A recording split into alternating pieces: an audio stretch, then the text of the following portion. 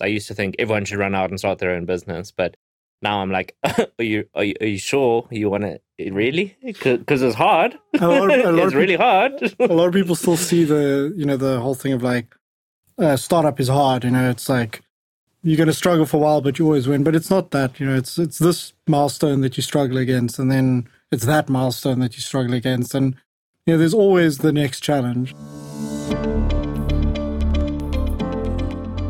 Hi, this is Ruach. Hey, I'm Justin, and we're the founders of Ikaya, and you're listening to Startup Circle with Steve Forte, the podcast that gives you insight into the minds of South Africa's most innovative entrepreneurs and businesses.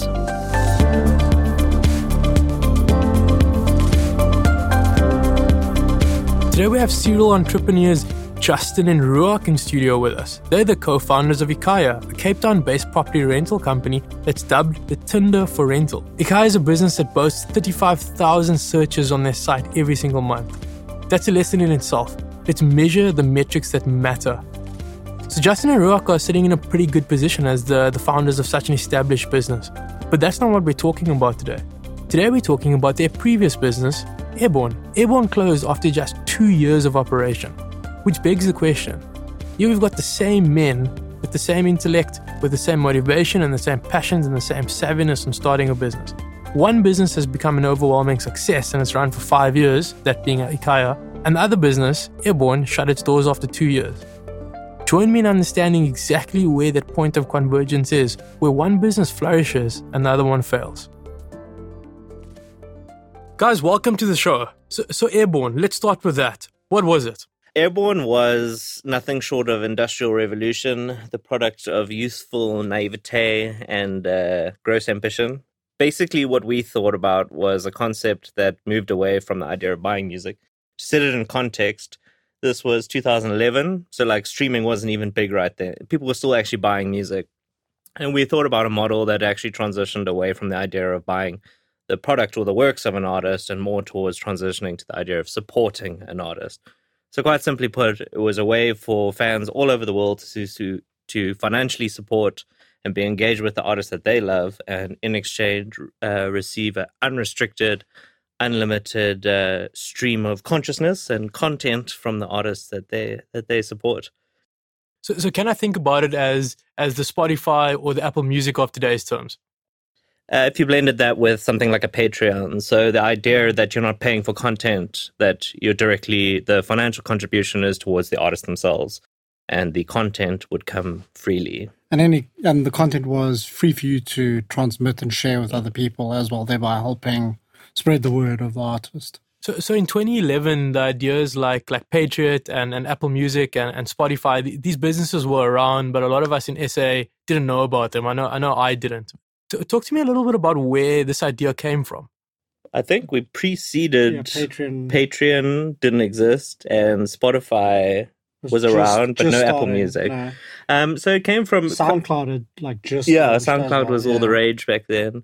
It came from, it was kind of an organic idea that sort of hatched around the idea that we understood that the real limitation behind why the music industry was broken was because everybody was suing everybody over licensing.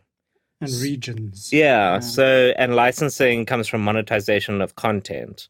And so what we did was, like, as we do with just about every business, is try and rip the industry apart until you've only got two pieces left. And those are ultimately the most important ones.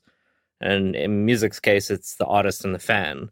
So with those two vestigial elements, we decided to build a bridge between them, and we saw the opportunity to create that bridge as something that was more meaningful, something that was more true to what music was. So quite an altruistic view, but it was about the relationship. It was about a connection. Music is never really talked about in rands and cents by people who love music. And so we wanted to build a tech-enabled platform because that would give us the scale and reach to hit a global audience, to bring global transformation, but do it in a way that was like really intimate, because that's what music is. It's my band. It's not your band. They speak to me. Like that truth, that simple human truth, was something that we tried to reproduce at massive scale through tech, and then attach a business model to it. So bringing a change to the music industry, that's quite a tricky ambition. Talk to me a little bit about Justin and Ruach. Where did you guys meet? How do you guys know each other? And why did you decide that you were going to be the two guys that were going to create this new innovative music solution before Patreon, Apple Music, and Spotify? Well, firstly, because nobody else was doing it. Everyone seemed to be very happy with the traditional model or method of distributing music online. And they seemed to be quite happy with the status quo of chasing down people who were trying to spread music. And we thought we could, with the use of clever technology and open licensing models, to allow not only for the music to spread correctly, but also for us to be able to capitalize on that and create a business model that would support it and us. Take it back as to how we met. It was actually playing games. We used to LAN. That we used to have this, a friend of ours had an apartment in Newlands, pretty much across the road from where our offices are now, and it was a den of iniquity. But not for the sex, drugs, and rock and roll you might expect. It was networked computers and cigarette butts and pizza. And we used to get in there and not shower for days and just play games against one another. And the game was Dota that we used to play. And that spawned a friendship. And then ultimately, I think work-wise, I think we both university dropouts. So we sort of hustle our way into our first jobs. And it became apparent that Ruach was much stronger on the tech side and could design really awesome solutions like that didn't cost like ridiculous money from a technical point of view. And I had a pretty good eye for design. So our first business was kind of, I guess you call it a digital agency, but it was really just the vehicle where the two of us started working after hours in the office, where we were employed building websites for... Moonlighting. Yeah, moonlighting. Bringing design and technology together, which has pretty much been the raw ingredients for everything we've done since. So Dota on the weekends, main job, or... Dota in the week too, man. Lunchtime. so Dota in every spare hour you have. Dota is our golf. You know, like you never know a man until you played a round of golf with him, because when he loses his temper, then you know the true measure of a man. Dota is like that. Except you can play like a game over lunch. So Dota in every hour that you've got free, you've got a kind of a primary job going for that's paying the bills at the end of the month, and you're moonlighting with whatever idea you come up with and that you're passionate about. What are your backgrounds? What are your experiences? What was the first job that you were doing outside of your side hustles? I was airbrushing models at a men's magazine.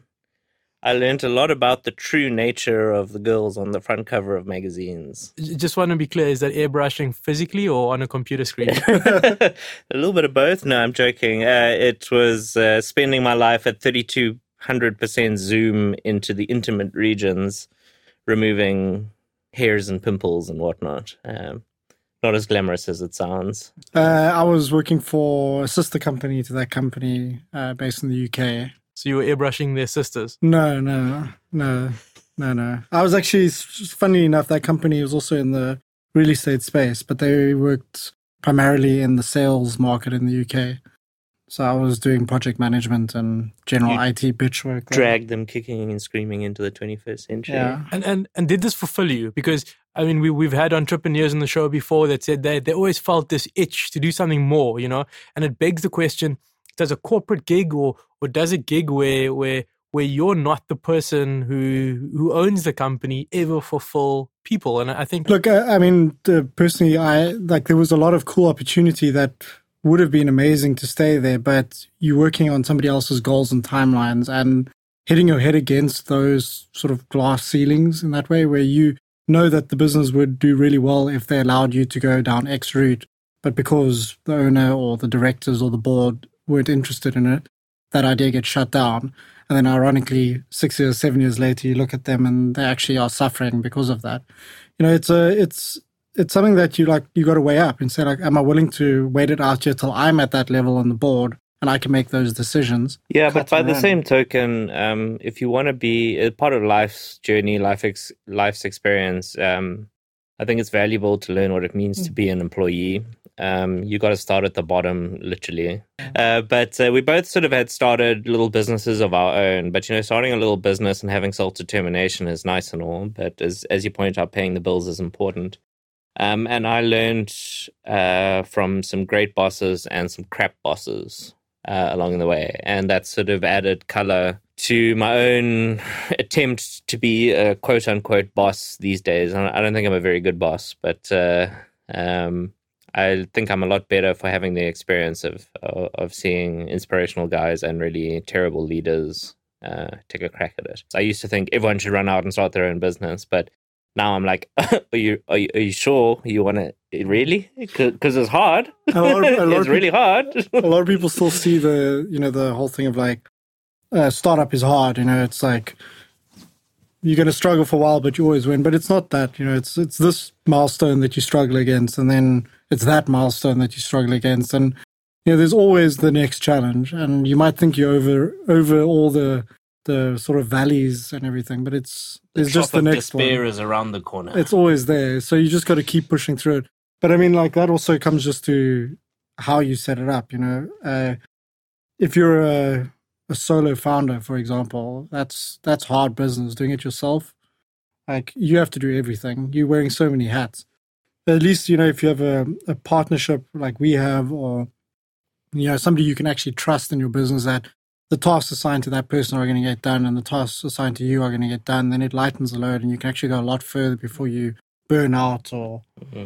And just having someone like just the companionship at 3:00 in the morning of knowing you're not alone is what allows you to survive through the darker times. So yeah, as you say, like partnership for us, I think was critical in being able to eventually muscle through and bounce off one another to keep motivated through multiple businesses. And a lot of it was terrible, like really depressing, and we were really poor for a very long time, and that's very unsustainable for most people. So you have to not want a normal life, and I think if you don't want a normal life, then you'll be fine. But if you want a wife and kids and stuff like that, then take a holiday every 6 months. If you plan on taking leave, the entrepreneur life is not for you. So let's jump back into Airborne. At the end of the day, a large element that's critical for the success of a business in the space is cracking the licensing agreement. I think you've described a business model that's very simple and very straightforward, and that it makes a hell of a lot of sense to whoever listens to it.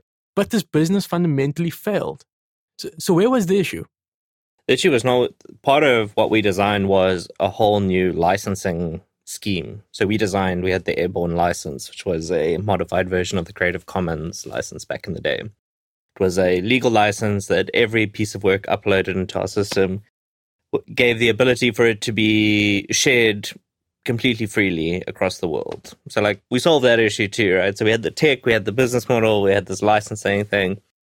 Where our failure was is a fundamental misunderstanding of artists, I guess. You find a few talk a good game about being independent, but really an artist wants two things. They want to be signed by a major record label, doesn't matter what they tell you.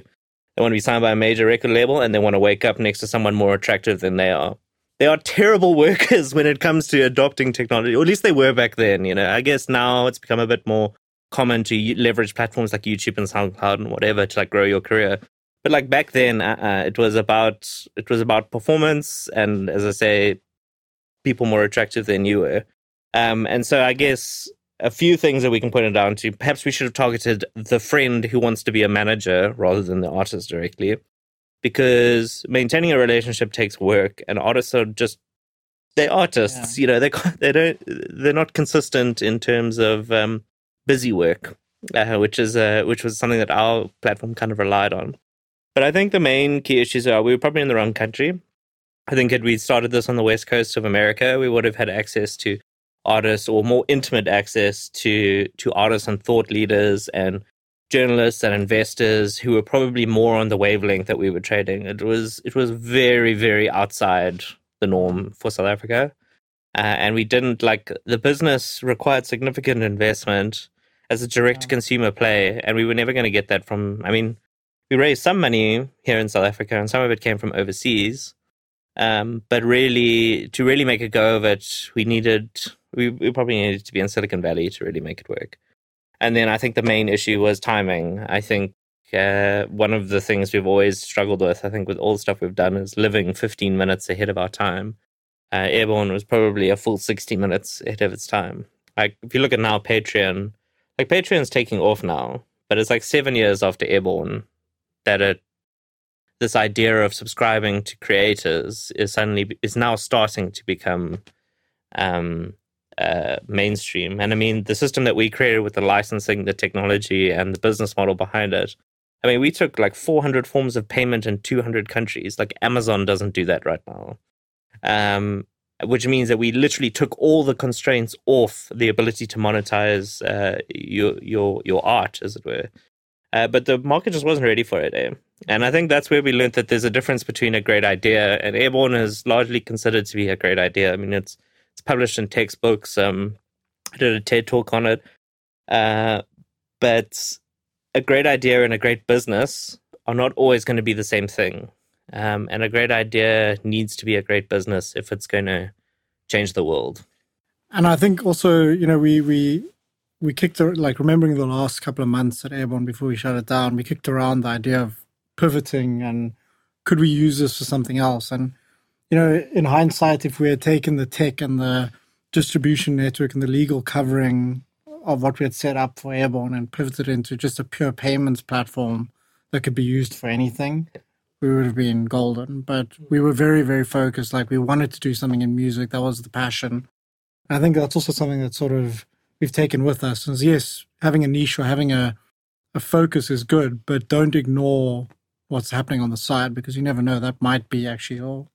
Also, don't over-engineer. I mean, like, we built deep, Like, our servers were located in a territory that was immune from the Digital Millennium Copyright Act takedown system. Our servers, their other clients were governments, military, and casinos. We went like totally ham because we thought we were going to be so successful that, you know, every record company in the world was going to come and sue us. We were hidden in Switzerland and Iceland and Panama and all sorts of places. We had companies all over the world. And perhaps some of the resources that we put into establishing all of that could have been better invested in validating or getting more. I don't know if we could have done better on the acquisition, but I think one lesson was not to over-engineer. We put so much work into preventing abuse that in some cases we prevented use of what we built. And that was something that I learned that I never wanted to do again. It's far better to fix a problem that exists than to preempt one sometimes. One of the final mistakes we made, which may have been able to salvage things, was when I sent the email that killed the company to all of our users. I wrote like a love letter to our user base. And that was literally the day after we shut off everything. The companies came down and everything. And the outflowing of support and like offers to help and even offers to invest just came flooding in. I think one of the lessons, learning when to quit, is actually something not to continuously fail forward forever. Had we just said, look, we're in trouble, we're going to have to close this down, we might have been able to capitalize on that outpouring of support that came in after the fact. So you're down in your luck, and Justin's been quoted in an article saying that you actually wiped out all of your cash, as you guys said a moment ago. Airborne's closed, you're demotivated, you're sad, and then you started it all again. Then you started up Ikaya, and arguably you can say that, yeah, you took the learnings through all the failures and you jumped into a new business. But why on earth, after going through such an emotional journey of building a company that was good, people liked it, people used it, but it didn't work out and it wiped out all of your savings, why would you start another one? Because that's what we do. Yeah, it wasn't there's no magical light bulb moment. It was just physics, magnetism towards the thing. But when we started Ikaya, it started quite different to what it is today. Airborne was so frightfully ambitious and its scope was so massive that we went to the other end of the spectrum. So I think we, like, our dynamic of working together, like, we really enjoy working together. So we'd continue that in whatever guise we could. But we went to the other end of the spectrum from Airborne, and we said, okay, cool, we're going to find a very simple, hyper-local problem and fix it with technology. And for us, that was finding show houses on a Sunday. There were signs and dirt, and we figured, come on, we can beat signs and dirt. That was the way we could build a business around that. Because when it came from, there's usually one data point that sends you on a journey. 40% of all house sales in South Africa come from an on-show experience. So the buyer comes to it through an open house, sees a house, 40% of the time, they buy it. One day a week between 3 and 5 p.m. Yeah, 3 hours a week account for 40% of all house sales. So we thought, shit, let's go own that space because that's awesome. And that was a single data point that took you on the journey. That's what made us look at the industry. Yeah, we wanted to, if we're going to do this again, we wanted to make sure that there was a good business opportunity, something that we weren't trying to create a new build.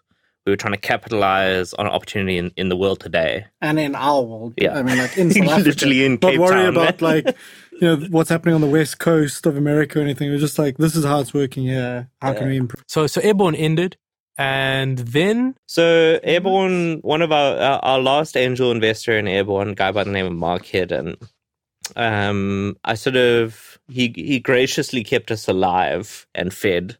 Peanut butter sandwiches. Literally nothing but peanut butter sandwiches for 6 months. He kept us alive and helped us pay our rent and stuff like that for a while. So I don't think it was, I can't remember exactly. It wasn't that long. It was more like he really invested in us as individuals, and he was kind of find something to I think in a fatherly way, trying to encourage us to find our next thing. And as I say, as much as collapse of Airborne was traumatic, it wasn't like, at the end of the day, it's just a freaking business. Do you know what I mean? Like, it is your life's work and all that kind of stuff, and it felt more traumatic at the time. But you gotta survive, man. You gotta find your next thing as soon as possible. I want to digress for a moment and talk about passion, because many business owners in the tech space they build products or solutions or services that they're passionate about. To some degree, I know you guys were passionate about the music industry when putting Airborne together. But now jumping into the household or the rentals and sales space, was this something that you were as passionate about then, or does passion actually not come into this at all? Is it just about seeing that data point and going with it? I'll tell you one story. After the collapse of Airborne, I don't think I listened to music for about a year. Imagine that. Imagine like not listening to music for a whole year. After literally listening to music. After nothing but music for 2 years. Yeah. So it's like, it's nothing will kill your passion for something quite like starting a business around it.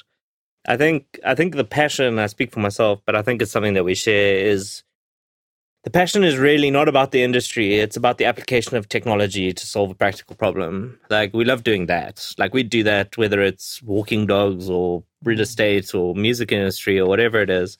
We'll do that naturally. Even if people don't want us to, we'll still try and do it. And so that passion is something that we carry through. The actual subject matter, at the end of the day, what is technology? Technology allows, the definition I like is the application of art and science to solve a practical problem. But in real terms, it's person A and person B want to do some business together, and you build something that connects them at the end of the day. Whether it's property or music, it's just person A and person B needing to trust, connect with each other, maybe pay each other, get an exchange going. And it doesn't really matter if it's property or music. I mean, at the end of the day, rentals is something 90% of the people do anyway, or at least 2/3 of people rent statistically, and that just is more and more every year. So it seemed like a good match. So with Ikaya, that was initially a show house finder in the sales space. But then after we butted heads with a couple of the big wigs, we decided, okay, let's pivot and look at something in the rental space. And that's how we actually got on the Ikaya journey to start dealing in rentals, because there was no clear blockages there. And the data point, as you mentioned there, was the fact that 2/3 of people, well, pretty much everyone is going to be involved in the rental space at some point in their life. Yeah. Either landlord or as a tenant. You're going to be involved. House, you rent. Yeah. And that 2/3 of the market were doing it on a peer-to-peer basis, i.e. totally amateur. These are just people trying to work with other people. And it's that data point that has kept us going. That encapsulates the opportunity that this is something that affects everyone's lives. It's a very large target market all around the world. It's going nowhere. In fact, it's increasing every single year. Like, At the moment, 1 in 3 people on this planet formally rent, and they say by 2050, I think it was 2050, it'll be 2/3, so 60% of our planet, which will be about 4 billion people. So what an opportunity. So timing is everything. You Yeah. said that you were always kind of 15 minutes ahead of where you were at. I know you guys have been described as the Tinder for rentals, and I think that kind of sums up kind of what Ikaya does. And I'm curious to know whether you liked being called the Tinder for rentals, but to what extent, as businesses like Tinder with their swiping left and right functionality paved the way for a solution like Ikaya, in a way that during the Airborne days there was no Spotify, Apple Music that paved the way for Airborne. No, I would say Tinder, the reason we adopted Tinder was, regardless of the fact that it's a dating app where there's guys and girls inside it, the actual addiction of left and right swiping is a really, really ingenious user pattern. Like that's a really great way to experience content, forces people to make a decision about what they like and what they don't like. So we're more inspired by that than the actual content of the app. You know, when you look like I do, you don't get that many matches on Tinder. So I had to use his profile to see what chat looked like. Anyway, for us, I think the probably the main company that really sort of paved the way, I guess it'd be more like Airbnb. What Airbnb did was audaciously create enough trust that strangers could let other strangers into their home for money. And their key product differentiator was solid design, which obviously personally resonates with me. And that transformation, I think it leapt the world forward in terms of how we think about living in space and paying for or what the future of home really means. So I think Airbnb was a more critical thing, which is why the first version of Ikaya more closely resembled Airbnb than the so-called Tinder interface that we have at the moment. The Tinder interface is really just something that's designed to take something that's really successful and, like, personally, why wouldn't you want something that's addictive and then apply it to your business? Like this, that's kind of why the Tinder for rentals was there. But it was also, it's a little bit dated now, but at the time, Uber for this or Tinder for that or whatever was like a really great way of explaining it. And I think Tinder for rentals was a really great way to express the totality of what we were trying to do, which was about providing matches. It wasn't about search. It was about matching. What do you want? What is there? Let's put those two things together. Going from the original sort of Airbnb-inspired interface for discovery of rentals was searching. That was like you searched with the price range and bedrooms and then you sat there. And with Ivy, looking at the matching, it was more like... You don't have that much choice, right? Tell us what you like or what you're looking for, and we'll let you know when we find something that matches it. And you can, pre-approve that list. And that is a very different kind of searching. And as anybody who's been in the rental hunt process will tell you, it's a ball ache to do. So, anything that makes it easier for you to get through that process is a good tool. What do you think about this movement globally where you've got a bunch of businesses starting out to describe themselves as the Uber for something or the Airbnb for something? So you're kind of explaining yourself to the lens of somebody else, not so much, I believe, from a credibility front, but because you can't package your own service into a sentence that makes sense. Yeah, I mean, in 90% of the cases, it's trite and useless, their description, and they're just using it as a buzzword. It's like blockchain now. Yeah. It's like, I'm doing dog walking on the blockchain, and that's suddenly going to raise you $1 million. For our case, like I explained, it encapsulated, if you know what Tinder is, then you know what our app does. And the difference is it is for rental property. So I felt like that was why we were able to stomach the association of it. How do you explain something like, if you're doing something that's not been done before, you're doing it in a new and innovative way, like coming up with that, like, Phrase X for Y yeah. is very difficult. Even if you're bastardizing Uber's name or Airbnb's name or whatever it is, even finding the correct fit there, it's like the hardest thing to do, that sort of one sentence description, especially when you're super close to the product. So I think if you've come up with one that makes sense, all power to you. But I think it's a trope that's going to become very passé very quickly. I think it shows your age that you're a little bit behind the curve if you're sort of describing your way. But for us, we don't think of Ikaya as like Tinder for rentals. our product Ivy is Tinder for rentals. Like, it's a part of our world, and that's one window into it. And it's a swipey thing because it's fun and it's simple and there's no flippant text on the interface. The final thing that I want to talk about today, guys, is the point of convergence between Airborne and Ikaya. I think, as I said in the introduction, you guys have run a business that's successful, and you've also run a business that's failed. Throughout the podcast, we've touched on elements that worked in some places and elements that didn't work in other areas, and things that you carried across from one business to another. But I want to make it deadly simple for entrepreneurs out there today. What was the reason why Ikaya worked and Airborne didn't? I think I can say, at least from my perspective, quite simply, the replicable wisdom for why I think certain things work and certain things don't. As I alluded to in the past, like, having a good idea without a good business is a bad idea. So learning that a good idea must have a good business, and not stopping until you find that fit is important. Don't just run ahead with a good product or a good idea. Get a good business. And then where it really comes to the intersection of your talent and timing with a good idea and a good business, that is the launch pad for success, I think. My second theory, which was more controversial, and the one I developed after when Airborne went apocalyptic, was that to succeed, you need three things. People, luck, or money. You need two out of those three things. You can be lucky and rich and probably succeed, or you need good people and some luck and you succeed, or people and money and you can succeed. So take that as you will, but that was my thesis after Airborne, that in order to succeed, you need people, luck, or money. To choose two out of three and you'll make it. My more mature, older, fatter self says intersection of talent and opportunity between a good idea and a good business, and you've got your opportunity to build a tower on top of that. I think a lot of it can distill into the team. Team is very important, obviously. Luck, I think, is a big aspect of it. Like, you can have a really good team and you just need, or you could have a terrible team but just get really lucky.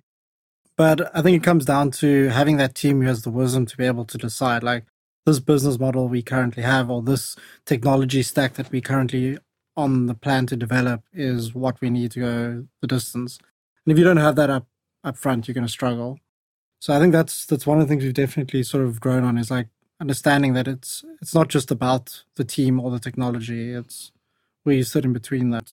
Guys, it's been an absolute pleasure having you on. We're going to wrap it up right over there. Thanks for tolerating us. Yeah, thanks, guys. Make sure you subscribe to our podcasts, and whether you're listening on SoundCloud or on iTunes. Next week, we're talking to Tyrone Whitaker. He's the youth pastor of Hillsong South Africa, and he'll be joining us in studio as we talk about leadership and communication and motivation, all key elements that are important when running your own business.